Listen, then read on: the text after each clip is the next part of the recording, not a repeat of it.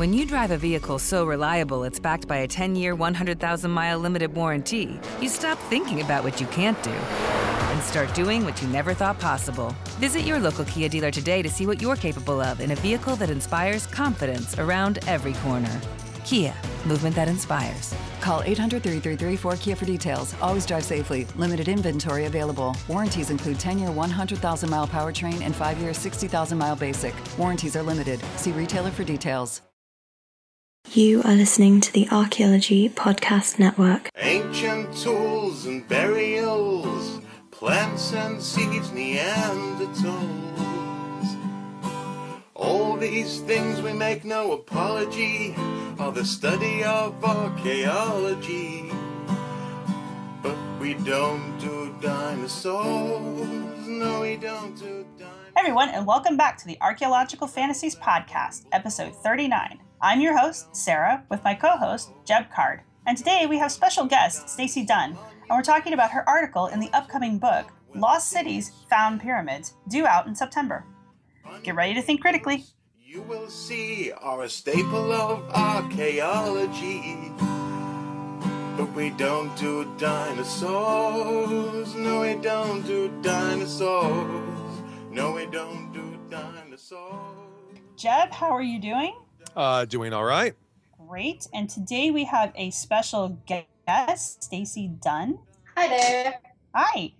So, Stacy, we brought you on to talk about some really interesting stuff that you have done out in Peru and an article or a chapter that you have wrote for Jeb's upcoming book that should be due out in September. Can you give us a little bit of your background and how you got associated with this project? Sure. So I'm a recent PhD from Tulane University in archaeology, and I actually specialize on the central coast of Peru. So a little bit north of the capital of Lima on the coast. And I work with the late intermediate period. So we're talking about 1100 to about 1400 AD. And my work is primarily kind of classic archaeology style. But while I was there and working with a couple of other projects and wandering around the area, I ran into repeatedly at archaeological sites some really interesting things that were going on there. In fact, just basically at first it looked like a bunch of trash. And then I started realizing, no, this isn't just someone's trash pit, although in some cases it is. But lots of these were places where people were going there for like kind of clandestine witchcraft or brujeria. And they had like bottles and offerings and photos and burnt things and skulls. And so that really got me wondering, like, what the heck is going on here? And then I fell down the rabbit hole. And since Jeb is kind of knowledgeable on all sorts of crazy things of the occult or who knows what. That's generally what I do. Right? Yes. So I basically, and knowing him from Tulane, I talked a lot with him about this sort of stuff and came up with the chapter that is in the book. Yep. Yeah. No, it can at least be mildly my fault that I've taken you off of your normal professional path here. I actually had a question. You mentioned witchcraft, you used that term, and we may get into some of the classification of that. But anthropologists often, when they talk about witchcraft, what they're really talking about is witchcraft accusations. Like, oh, I got sick and that person down the village, did this, or and there's modern witchcraft, like, oh, in the 1950s, things are going wrong. It must be the communists. You're talking about people actually doing things. Yeah, indeed. And you're right. The terminology does get rather sticky at times because there's what we can do as anthropologists where we want to classify groups, and do we call them brujos or witches? Do we call them curers or shaman or what have you? And then there's what do people call themselves and the kind of activities that they're doing. So that was something that I dealt with, which I thought was really interesting. And yeah, these are indeed people that you can hire and go out to the archaeological sites, and they will do various ceremonies depending on what you need. And so it's a much more complex array of activities than we would normally think are out there. I have a question, and this is a terminology question just before we get into the meat of this. So you're describing witchcraft and you're describing ritual. Why is the witchcraft ritual different than a religious ritual or a ritual done by a shaman or a shaman-like figure in the community? Okay, so what we've got going on is there's a group of different sorts of non-ecclesiastical spiritual practitioners. We've got shamanism, folk healing, witchcraft, and sorcery. Okay. Right? And all these different terms, although people, including myself, will toss them around interchangeably, they're really not. There's some really important nuances between them regarding whether or not you're acting for good or ill, what type of supernatural sources are you drawing upon,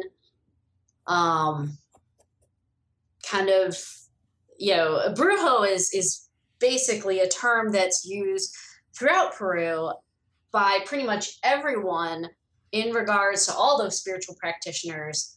If someone who says it, who is using this as like a purgative term, which is different than some of the actual practitioners use. So how does a bruja? Brujo, yeah. How does a brujo describe themselves? Okay, well, brujeria is, how do you describe this? Because like in colonial times, they use that term to talk about people who have made a contract with Satan. Oh, right. And I mean, it's coming across from Europe to some degree, at least parts of it. Okay. The idea. Okay. Yeah, absolutely. Whereas people who view brujeria and witchcraft as something very negative, they're usually, it's the people who are causing misfortune or causing sickness or doing harm to others. And this gets back into that difference between accusations and then the fact that people really are making altars to various things, which is why it gets really complicated. Well, I think that's interesting because later on in the chapter that Stacy wrote, she talks about some of the artifacts that she found at one of the sites. And a lot of the rituals that you were saying that these artifacts were attached to were things like bringing luck and finding love and attraction and things that I would associate with being positive, not necessarily inflicting harm. And you do see those, I mean, and by and large, that's a majority of the types of activities that are going on. Yeah, you'll see a spell where they're calling the ancestors to help them in forming a relationship. But at the same time, there are examples of little spells that you say where you're actually trying to separate a couple. In other words, split a couple up. And with that will be accompanying like a photo ripped in half and the other half of it's gone. Gotcha. Right. So both positive and negative activities are happening. Okay. So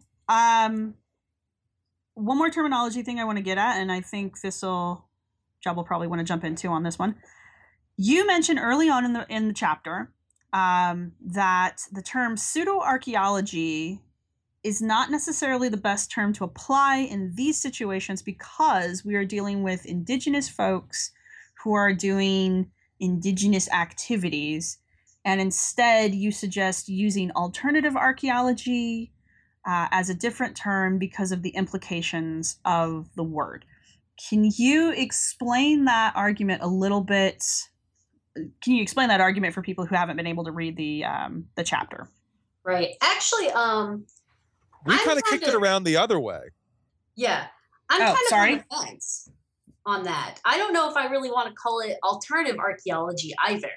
We're definitely the debate on whether or not you use the phrase alternative archaeology or pseudo-archaeology is something definitely that we're kind of struggling over these these labels as to, are we talking about this as beliefs, traditions that better teach us about the past, or beliefs or traditions that are just something different than practiced by the Westerners or by orthodoxy? And what those terms are doing is they're very evaluative rather than descriptive. Right.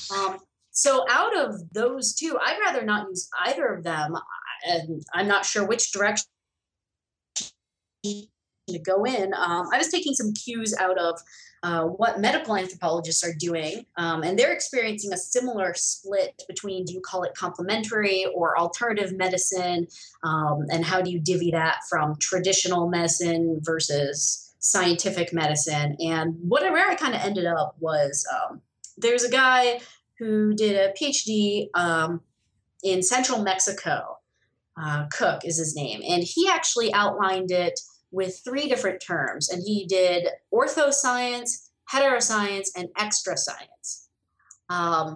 Whether or not it's orthoscience is aligned with like the dominant orientation, right? Heteroscience are those opposed to that central orientation, right? That orthodoxy. Right. And then extra science, those people who are kind of on the outside, not really involved in either. And I like that maybe a bit more, but it's not as catchy. Yeah, that question of alternative versus pseudo became a huge part of the discussion when we were putting together Lost City Found Pyramid, which is the book that this chapter appears in.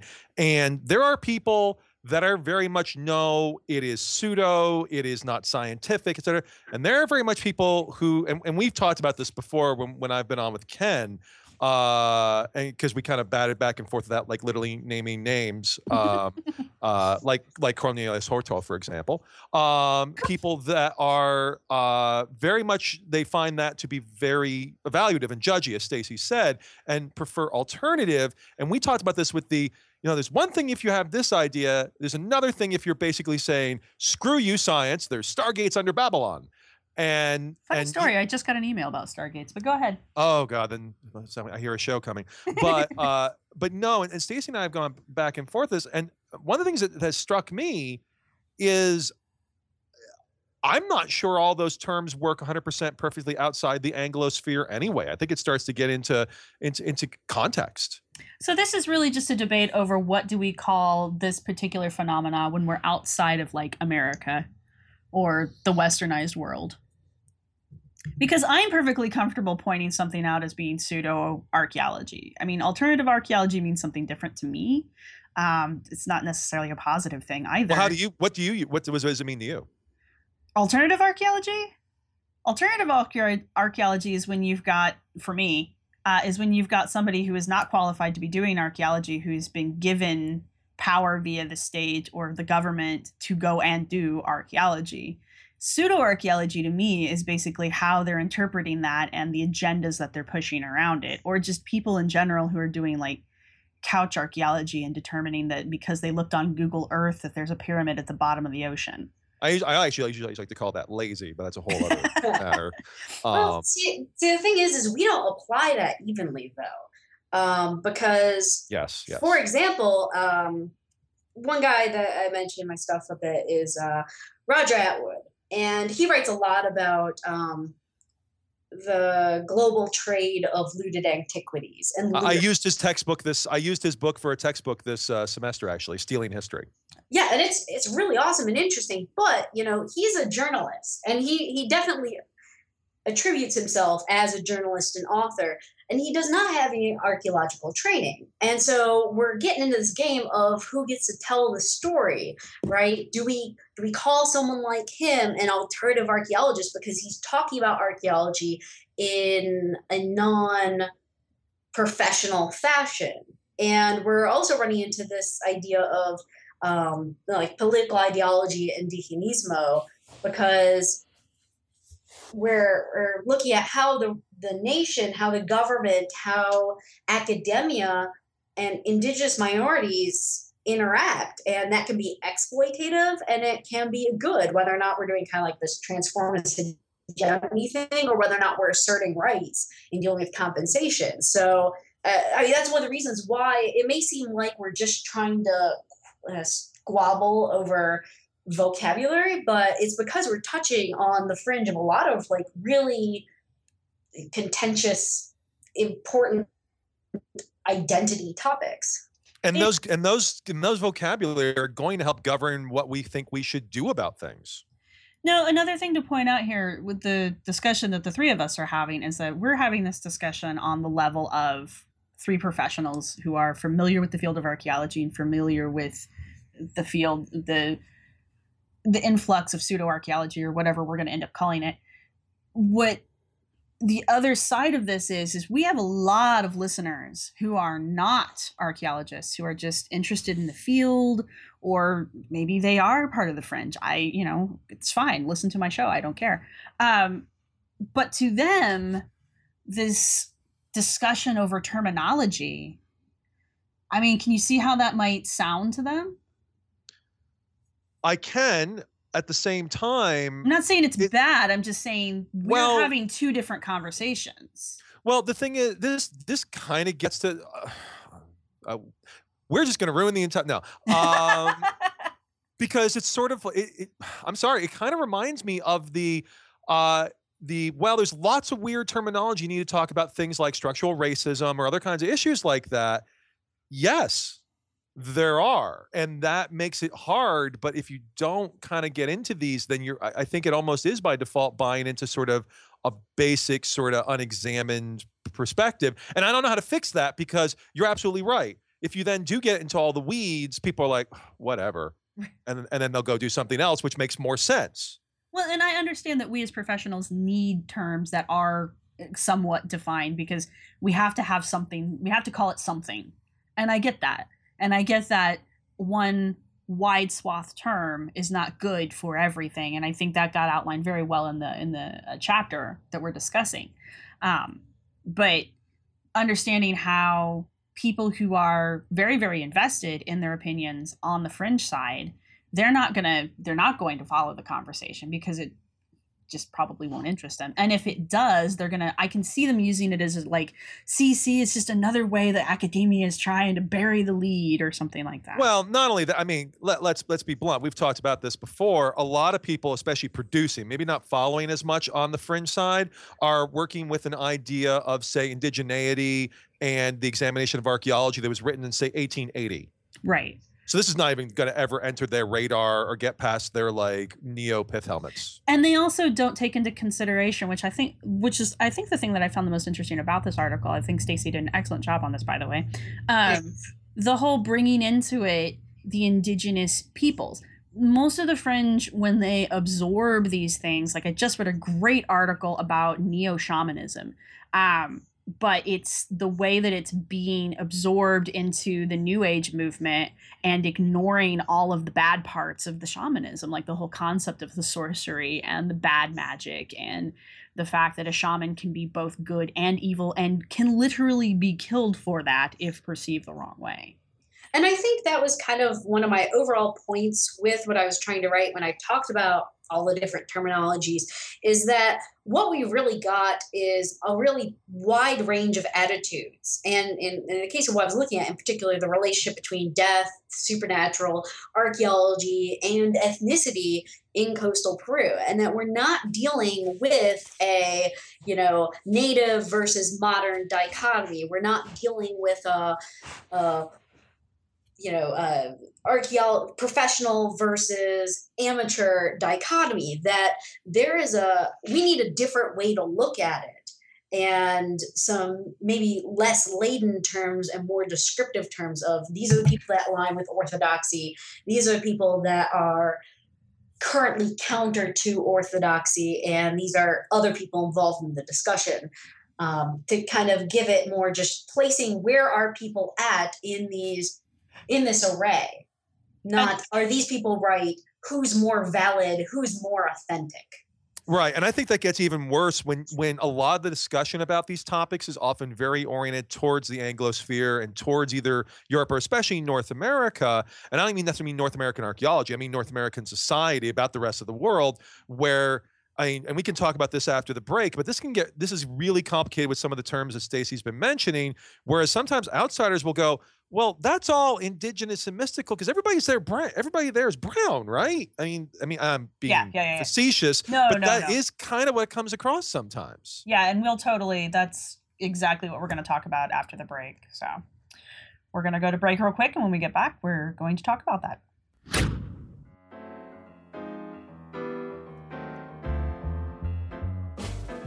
Jenny McNiven, host and diva of the Struggling Archaeologist's Guide to Getting Dirty, brings a witty, personal, and often musical view of archaeology. From personal experiences to just telling you about something she really loves, you'll always be informed and entertained. Listen to the Struggling Archaeologist's Guide to Getting Dirty on iTunes and Stitcher Radio, and at www.archaeologypodcastnetwork.com/struggle-art. Let's get back to the show.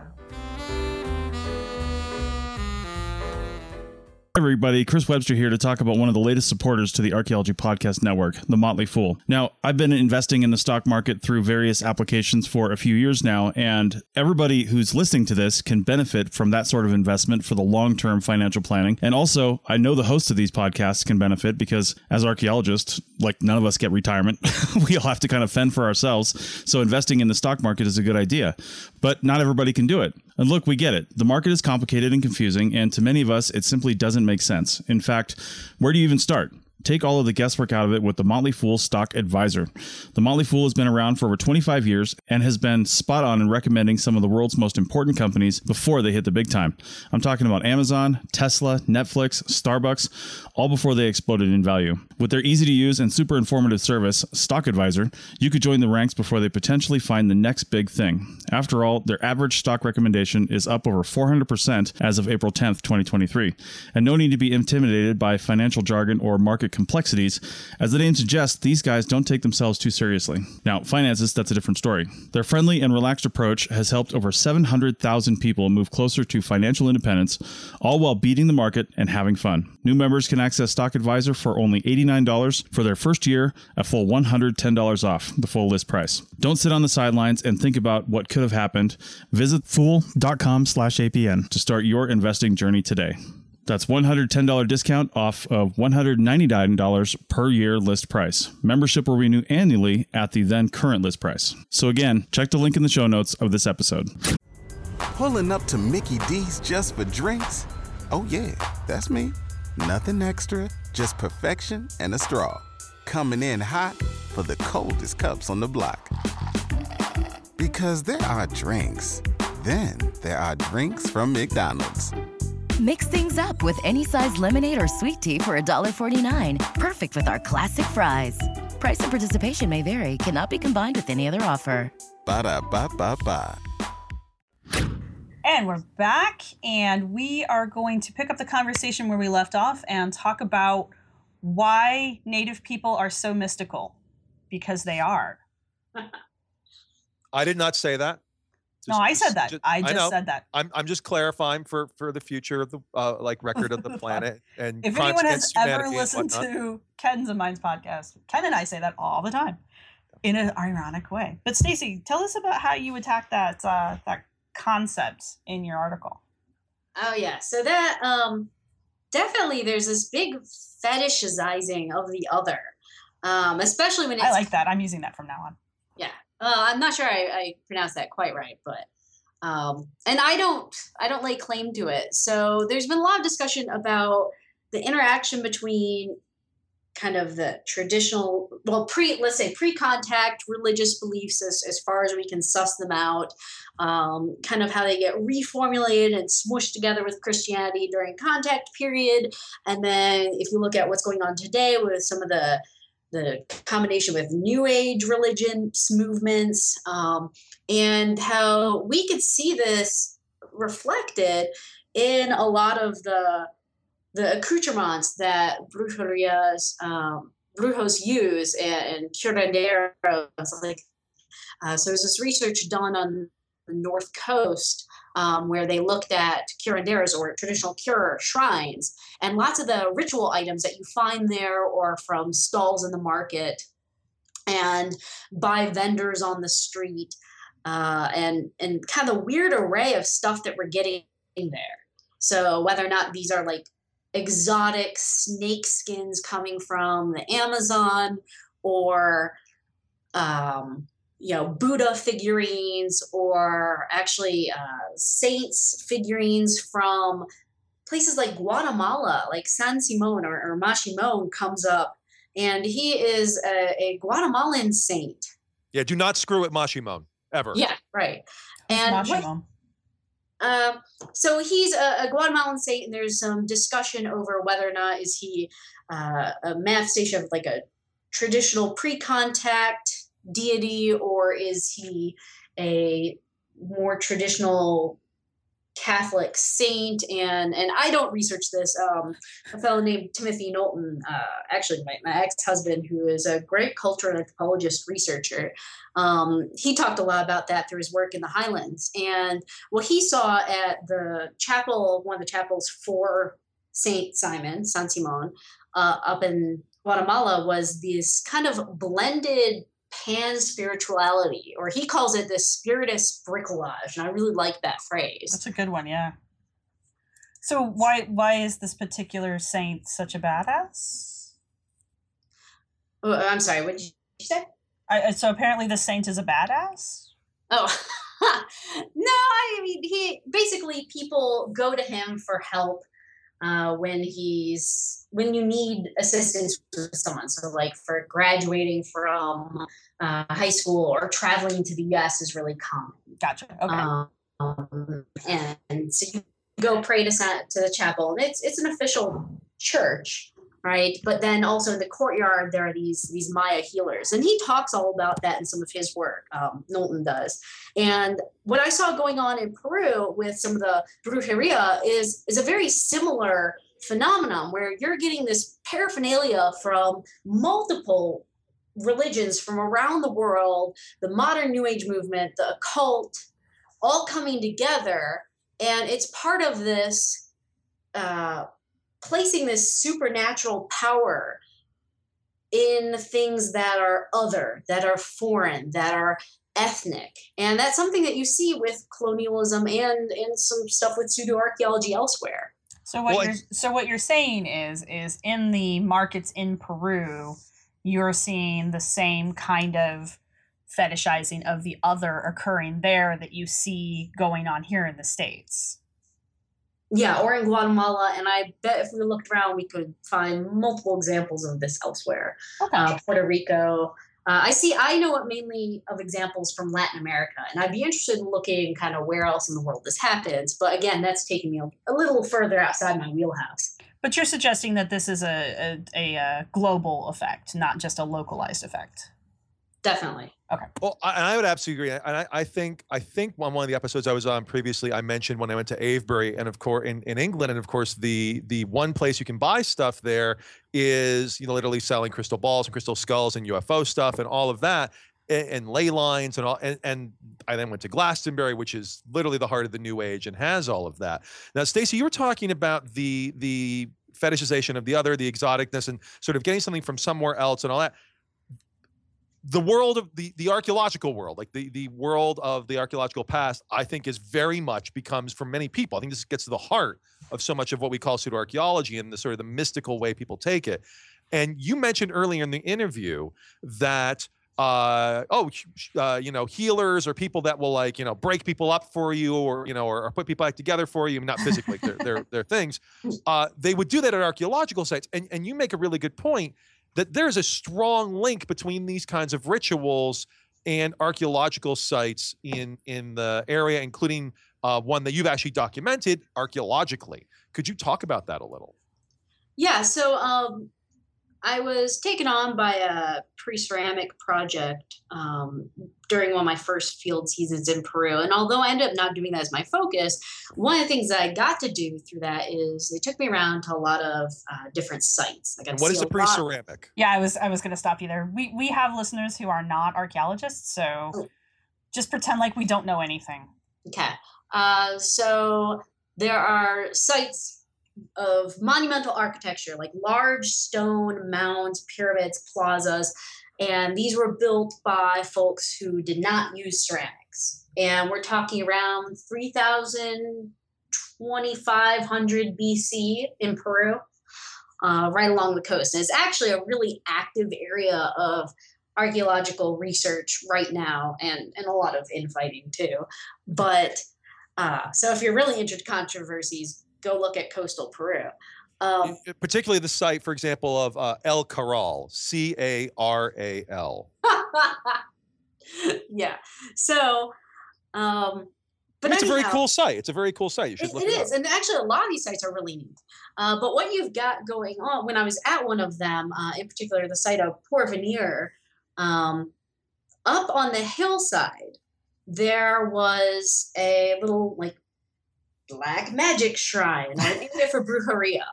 And they had like the different scraps of paper with prayers on them that invoked all sorts of different deities, but a lot of them mainly Christian deities. So like, you know, powerful God or Mary or different saints. But at the same time, they mention invoking the ancestors. They explicitly say, you know, I call upon the ancestors too. And up on these areas where you're overlooking, you have a great view of the archaeological site. And they've brought up there quite a few skulls. Okay, let me stop you there. Yeah. We kind of skipped over this because we were excited to get to this because this is really actually very cool. Can you explain to us the relevance of ancestor worship in the mummy bundles? Because that actually links back to this, and I think that's a piece that if it's missing, may not make sense to people. Right. Okay. So Peru has a very long history of active ancestor worship. It's a very important component of pre-contact, post-contact religious concepts. Okay. And one of the things that were really common for how you deal with human remains in the past is they don't cremate. We don't see a lot of cremation. And instead we see burials, and the form of burials are people are tucked up in something called a mummy bundle. And this is very different than Egypt, right? Very different, because you don't have like intentional treatment of the body. Like you're not removing organs, you're not soaking it in some sort of salts or anything. Basically, you're just taking the person and you're tying them up in kind of like a scrunched up fetal position, and then wrapping them in layers and layers of cloth, and in between different layers of fabric, you're tucking in little trinkets like ceramics or jewelry or little miniature figurines of llamas or what the heck. And you wrap the person up into this large pod bundle thing. And sometimes they'll even take and make like a little false head, a little cloth head, and they'll paint a little face and sew that to the top. And you take this bundle, and at least for on the coast, they would put these bundles into underground chambers. They would dig like a room, line it with adobe, clay bricks, and put the mummy bundle in there and close off the roof.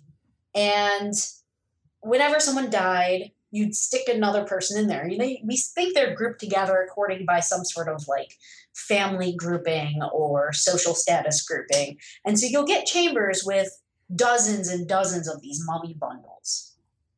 All right. And every so often, we think that people would open up these chambers at certain times of the year, maybe even take a mummy bundle out and parade them about in a ceremony and give offering to them, ask questions of them as a way of invoking the ancestors, because you literally have your ancestor right there. Okay. All right. Now this ties back to our black magic shrines. Right. Because so a lot of these mummy bundles, they're very popular looters' targets, right? Because they've got all these beautiful textiles and ceramics and stuff. So we often find remnants of these burials, and sometimes you might not find them in such big chamber groupings. Sometimes you might find them in smaller, isolated or individual burials. But when looters dig them up at an archaeological site, they take the cool stuff, and everything else is just strewn about on the landscape. And it's all super well preserved because Peru is incredibly dry desert. Everything preserves. Like you can still see bodies with flesh with tattoos on them, and it's dried kind of like people jerky, for lack of a better term. But you have tattoos, like you have scalps with hair on them, you have eyelashes, you have, and that's creepy, and you can keep them. Yeah, fingernails. Like it's kind of amazing. But what we see is that the Brujos, they take any of the defleshed skulls, any skulls that didn't have any flesh preserving on them, and would put them up at the black magic shrine. So they're not picking up the skulls with heads with hair on them and skin on the face still. They're taking the clean skulls and they're putting it up at the shrine and putting them in this kind of like little arrangement with the other offerings and flowers and candy and burnt candles and so forth. And so that seems to conform more to like European ideas of what would go on an altar like that versus sort of the more interested ancestral remains that would be indigenous.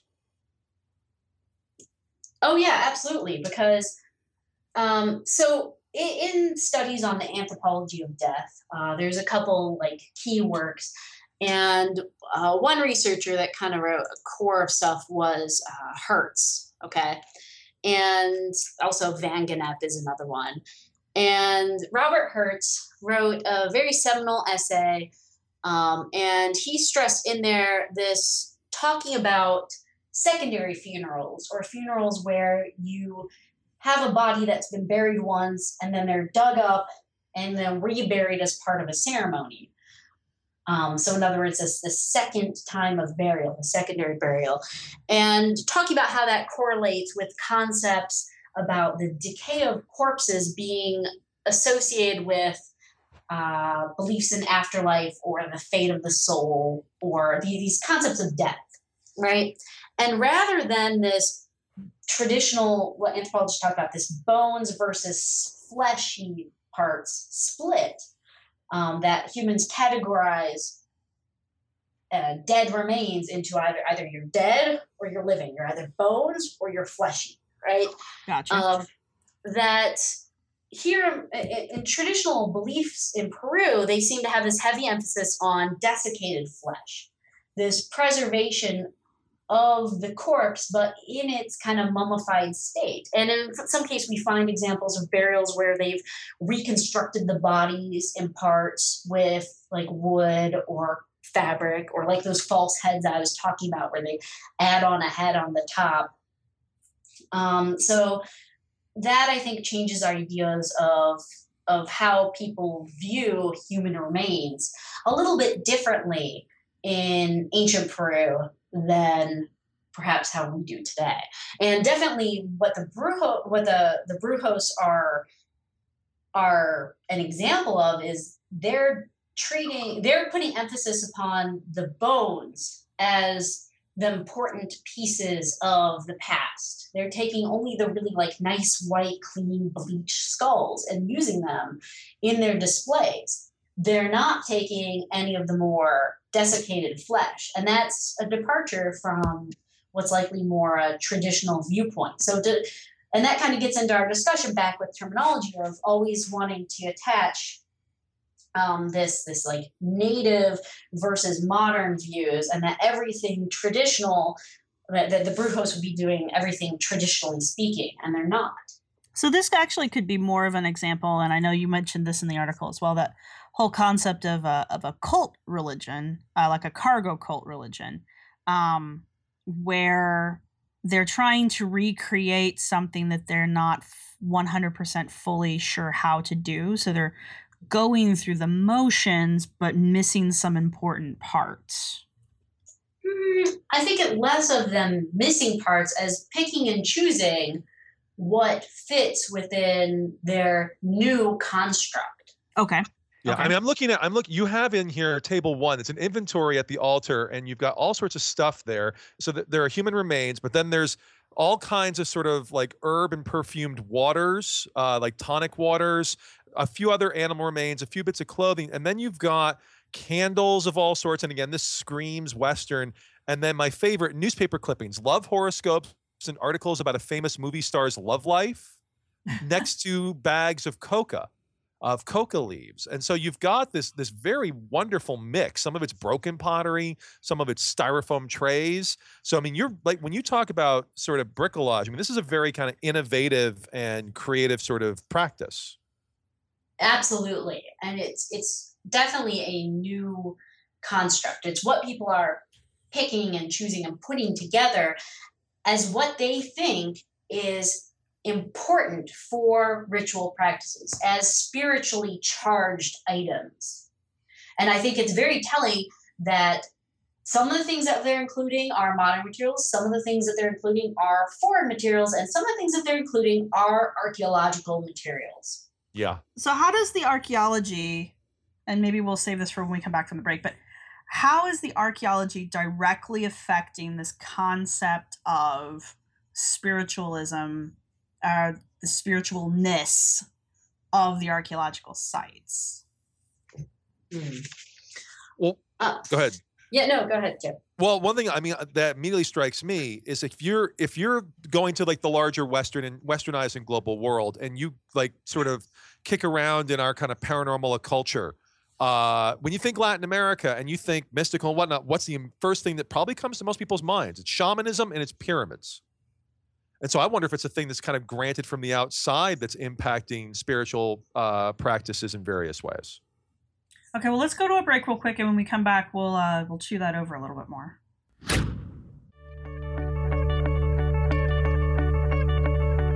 Profiles in CRM, a weekly podcast. Ask CRM professionals 8 simple questions. The first questions establish education, location, and experience. The last questions are a reflection of that experience, and the answers will surprise you. Check out the show on iTunes, Stitcher Radio, and at www.archaeologypodcastnetwork.com/profiles. On that page, you can also request to be interviewed for the show. It only takes 20 minutes, and you don't need any special equipment. Let's get back to the show.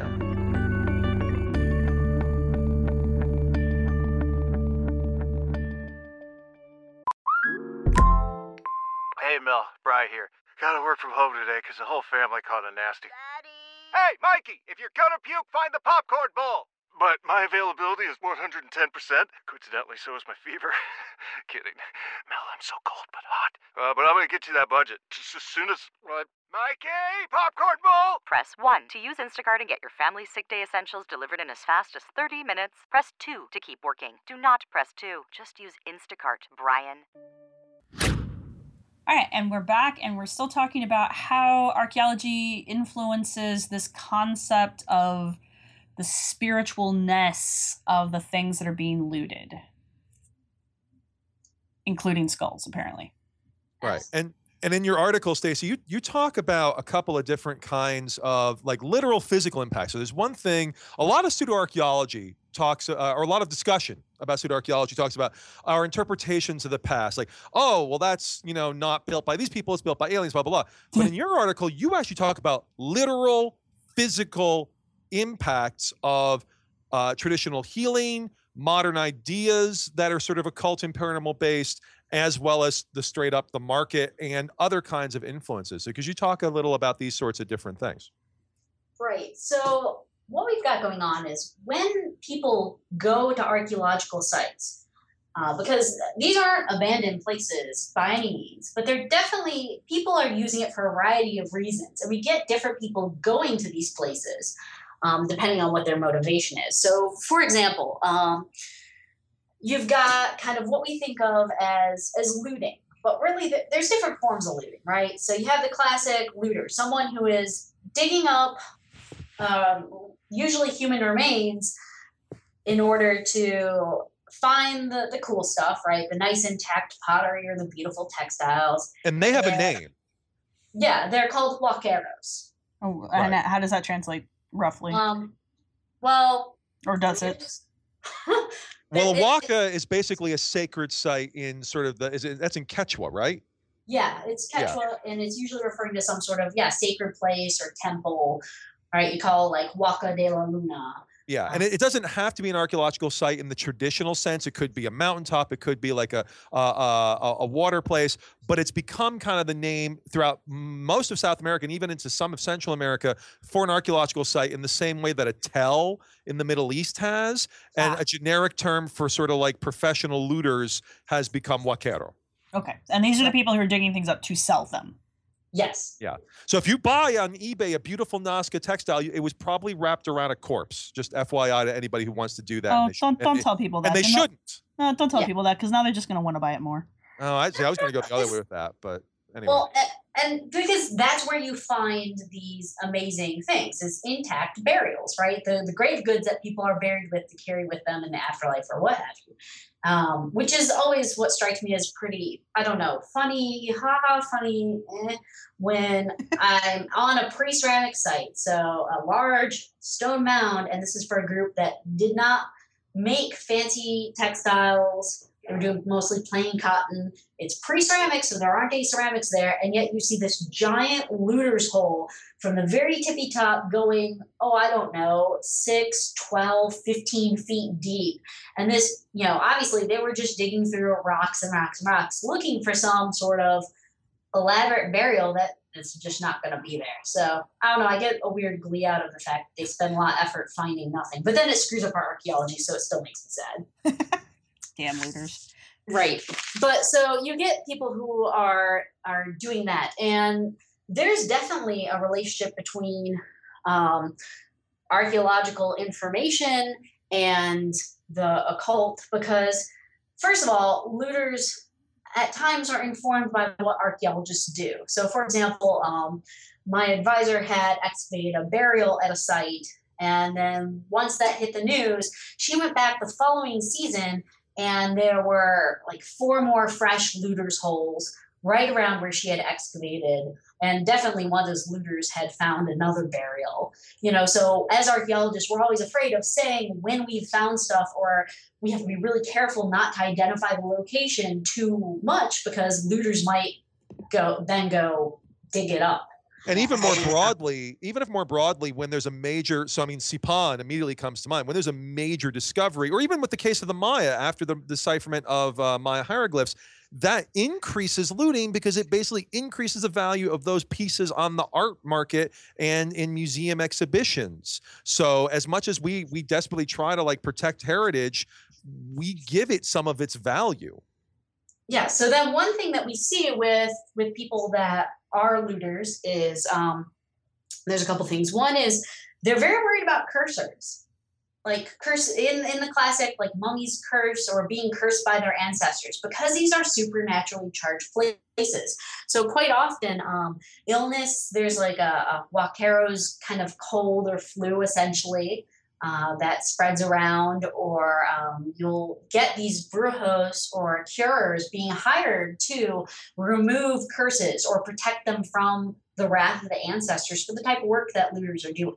And just to be clear, there are people who there's this brand of almost pseudo skepticism that sees something and comes up with a half-assed materialist with no evidence thing. So the King Tut curse, well, maybe there was poisonous mold and blah, blah, blah, blah, blah, that sort of thing. There's nothing like that here. There's no the actual physical reason why a huaquero would get sicker than somebody not pawing through tombs. So so what you're saying is the local. No, that was a question. There isn't any. Oh, sorry. Oh yeah, no, not at all. There's no actual physical correlate to it, except for the fact that you're, probably not properly dressed out at the wee hours of the morning, right, doing heavy labor in kind of the nighttime chill. Right. Well, okay, that's true.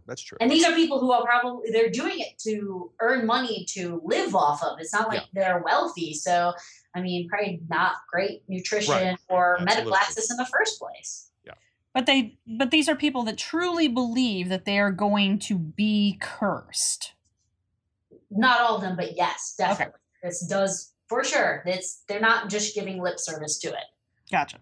Some of them also look for kind of supernatural signs to locate places of. Yeah, talk about that some. That was cool. Right. So one thing that I've heard from people who work, some of the workmen that we hire, or I have met a couple Huaqueros. They talk about treasure lights. In other words, these glowing lights, balls of light that you can only see at certain times of like dusk or dawn or certain hours of the night, floating over an area very briefly. You only catch a glimpse as a place of where you should dig for treasure. They're called treasure lights. And I've been looking into this whole thing a little more. I think that's a European tradition, because you find it, first of all, you find it throughout Latin America. You even find, you see people talk about this in the Middle East. And I've been reading a little bit about sort of medieval and into early modern treasure hunting. It seems like it's tied into these sorts of activities, and that's kind of become part of Latin America. But you'll see people try to argue that it's deep tradition, and maybe it is. Maybe there's syncretism joining two I was going to say that could totally be. It could be, but so many people don't even want to examine it because they just treat it all as like, well, it's all weird and exotic, so I don't know what's going on here. Fair enough. Yeah, and it's definitely coming. I mean, at the very least, there is a component of this coming from Europe.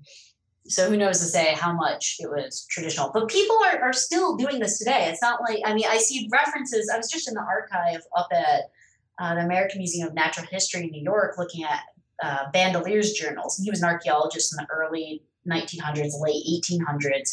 And he was traveling around Peru, and he's got discussions with workmen about these treasure lights and them telling him stories about treasure lights.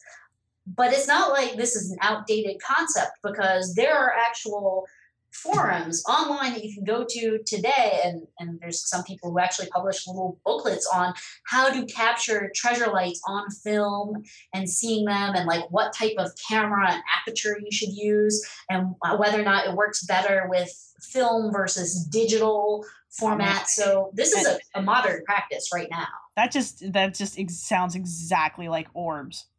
Yeah, Oh, and I just read orbs. a book just recently on UFOs in Mesoamerica, like a very sympathetic to that perspective, and it is full of related ideas of these things sort of being tied into UFO spirits and into UFOs and aliens and whatnot. I was going to say, I just remembered there's a phenomena that's supposed to occur before a Bigfoot sighting, where there's supposed to be fairy lights that precede the appearance of Bigfoot as well. Yep. So yeah, no, I mean, this could be a European interloper, but I would be surprised if there wasn't some, native explanation for it as well. Talk about the cocoa leaves, or the cacao. Coca. Yes, coca leaves. Coca is a plant that comes from mostly the highlands of Peru. And it's green and leafy, and you can dry it out and dry it up a little bit, and then you chew it, and you often add a little bit of a substance to activate it. And the juices it releases, the alkaloids, basically, it's where you can derive cocaine from it. But yeah, but that's white people's fault. Yeah. Well, it is. I mean, that's like a 19th century chemical extract of thing that people had not been doing for thousands of years. They have been using it like it's a mild stimulant. I was going to say, you still get a buzz off of it. Yeah. Yeah. But it's no more than like caffeine or nicotine or something like that. But they believe that when they're chewing the coca leaf, it gets sweet. Or at least that's what you said in your article. It gets sweet when they're about to find something interesting. Right. So again, looking for other these signals to tell you when you're near something to lose, something of value, that the spirits are changing something so you can perceive it. Right. That's I don't know. I just think that's cool. Little things we do. Are you making a suggestion this might explain certain stereotypes of archaeologists and controlled substances? Oh, those aren't stereotypes. Okay. I've worked with those people. Yeah. So, Jeb, do you have another question you want to ask? Well, so you mentioned Huaqueros, and that's like when we think of like the big, bad, nasty market, and we mentioned Atwood's book earlier, those are, of course, the people that feed this, and they feed the international hunger for all sorts of archaeological treasures. But that's not the only kind of so we mentioned that. We talked about the use of the skulls you mentioned earlier. A lot of that comes from their like leftovers. Like, I can't sell this, and there are piles of human bones everywhere. But you also talked about some other kinds of sort of non-scientific disruptions or modifications of the archaeological record that I suspect a lot of our listeners would probably not be aware of. Could you maybe talk about that? Sure. So more than just looters and archaeologists come to the site. There are, obviously people who pass through, and I mentioned, there are goat herders that have their herds eat at the fields nearby. But some of the people that go there explicitly for these sites are, think of it for like school field trips and for vacationing. And I don't mean like formal tourism routes, although definitely those are increasing in popularity. There is that whole archaeological tourism thing. But what we see is that at some of these coastal sites, they're like weekend sites or holiday sites where people from the capital, from Lima, kind of townies, will go up and go to the beaches, which are beautiful. They do some surfing, and then maybe they go, see a couple sites, and they'll take some souvenirs home. Or during like the Day of the Dead, right? Dia de los Muertos, or Holy Week, associated with Easter. They'll go there perhaps to have like a picnic feast, both honoring the ancestors and, digging some pots and bones to take home and display in their houses in the capital. So you've got that going on, which is this kind of ambivalent view towards it. It's both a matter of respect and kind of appropriation. Would you make some comparisons between that and say like early antiquarianism? Do you think, because you hear those same things in like, say, Britain in the early 1800s where like, oh, we went and we, trenched a mound and we made a picnic of it. And is it sort of like that? Oh yeah, definitely. I think that's a good comparison to make. Oh, wow. Because there is this feeling of these are their ancestors. This is their cultural heritage, and they're taking part in the cultural heritage, just in maybe a less than orthodox or archaeologist pleasing sort of way. And in fact, so one time we were out with a group that I was with. We were out looking at different sites and surveying, and we're looking at this one cemetery area that's all been looted. And we go over the ridge to where the rest of the cemetery was, and we come upon, about 30 school children. And the bus is parked right nearby, and there's all these kids literally like playing about the cemetery. And like one kid was rolling along this partially fleshed skull with a scalp, and he's like holding it by the hair and swinging it and kind of rolling it and then kicking it like a soccer ball. And they had collected a little pile of some of the coolest stuff they had found while wandering around. And this was a school field trip. The teachers had taken them there to go literally look at their ancestors. And they're all dressed up in their little school uniforms. And, we had a little conversation with the school teachers about the local museum, and maybe they should go there instead. But this may be a thing that might be a little too long to get into, but one thing I think for some of our listeners in North America, for example, there is not a strong relationship between, say, like archaeology and the state. I mean, there's the parks and the Park Service and all that, but largely we think of archaeology as a scientific thing associated with universities and almost sort of like not in Latin America. It's very often associated with the state and science, and Ryan Cook brings this up, and you talked about this in your article. It's often associated with power. So there's actually a political component in Latin America with archaeology. Would you say that? Yeah, and definitely what I would say all these groups that we've been talking about have in common. So we've got this Huaquero, who is a looter. But one of the things that you know when you talk to people about looters is they don't know anyone who does it. The looter's always coming from elsewhere. Like right. They're coming down from up north, or they're coming from the highlands. They're not a local. We've got the archaeologists, the foreign archaeologists, government-backed, that sort of thing. We've got the brujo, which also they talk about brujos as not being locals to the Central Coast. And you get the same thing. I'm sorry. they say these are people who they're not here. They're from up north or from the highlands or from the Amazon, right? And you often get the same thing with sheikhs in the Middle East controlling jinn at archaeological sites, like Jinn. You get the same sort of thing. Oh, in Egypt, all the best like sheikhs that control jinn are from Libya.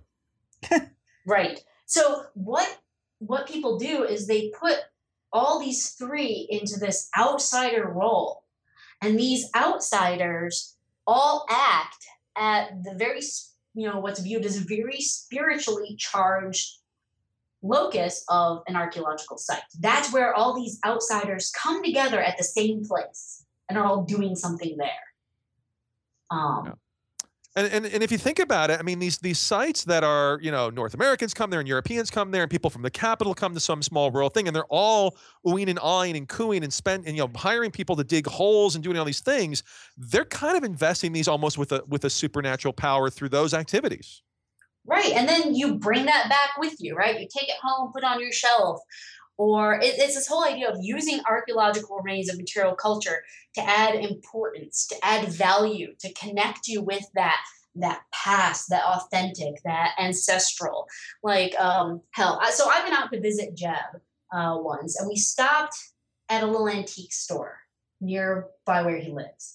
And while browsing around this antique store, and I guess maybe you could make the argument that we hold antiques in value not just as physical items, right? Because they're just wooden furniture or what have you, but because of what they embody symbolically, history-wise. Oh yeah. Right? Definitely. But at this antique store, there were these little dolls. And these dolls, I recognize them immediately.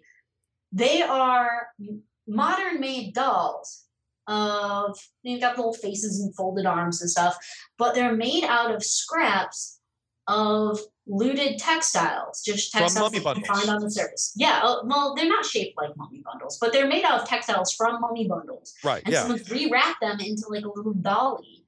And these are, 600-year-old textiles, scraps that have been pieced together in a little doll and being sold out in the middle of Ohio.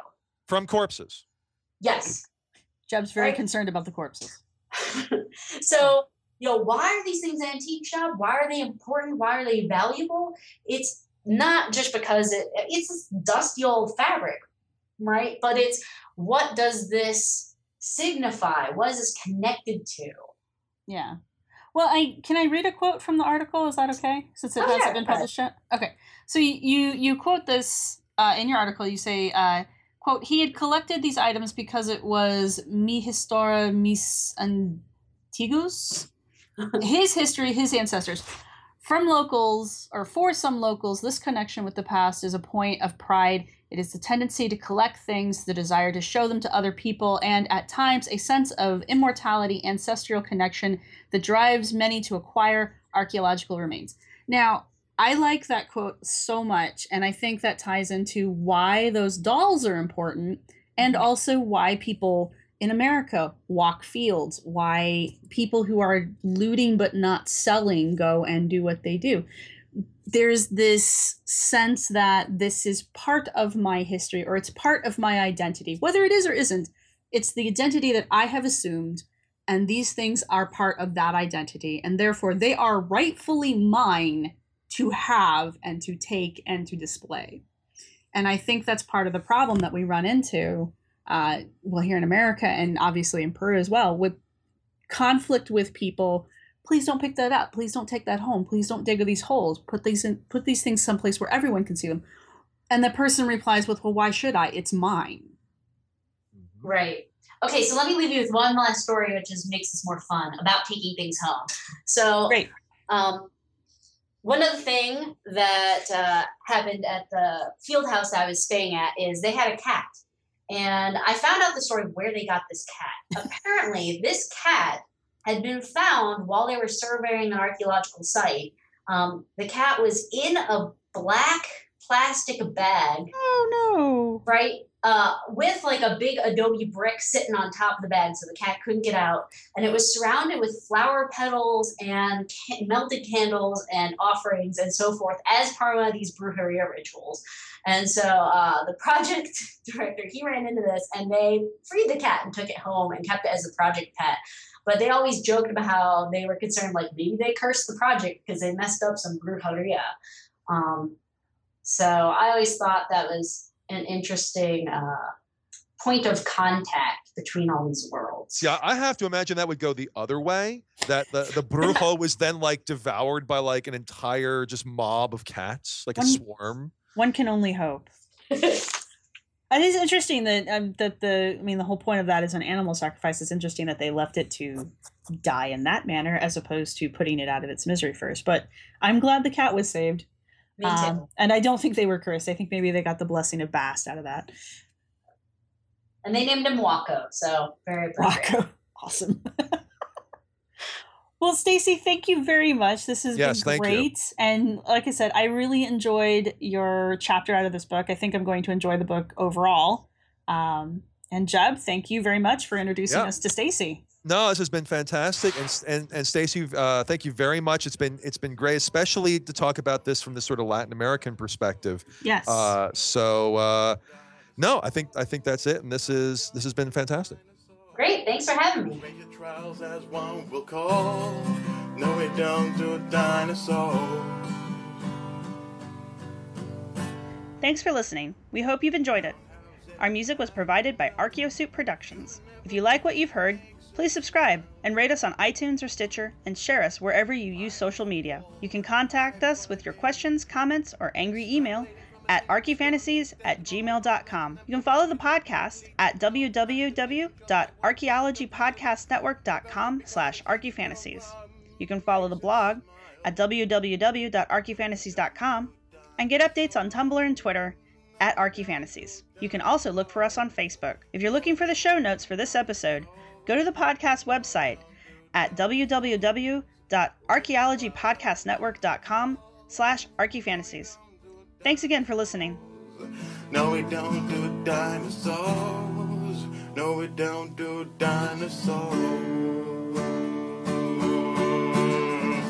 We don't do dinosaurs. This show is produced by Chris Webster and Tristan Boyle, and was edited by Chris Webster. This has been a presentation of the Archaeology Podcast Network. Visit us on the web for show notes and other podcasts at www.archaeologypodcastnetwork.com. Contact us at chris@archaeologypodcastnetwork.com. Pulling up to Mickey D's just for drinks?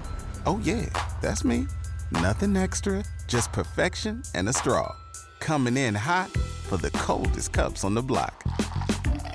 Because there are drinks. Then there are drinks from McDonald's.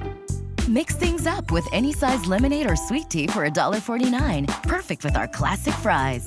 Price and participation may vary. Cannot be combined with any other offer. Ba-da-ba-ba-ba. Listen up. I won't sugarcoat it. This is the longest cold, flu, and allergy season we've ever seen, but we're not alone. We've got Instacart. Sure, you may be a coughing snot faucet who just wants mommy, but you're not giving up! Not when cold medicine, fragrant herbal teas, and honey shaped like bears can be delivered through Instacart in as fast as 30 minutes! Now let's go win the sick playoffs! Daddy, I just want my soup. Oh, sorry, Sport. App says it'll be here in a few minutes. Instacart for the win.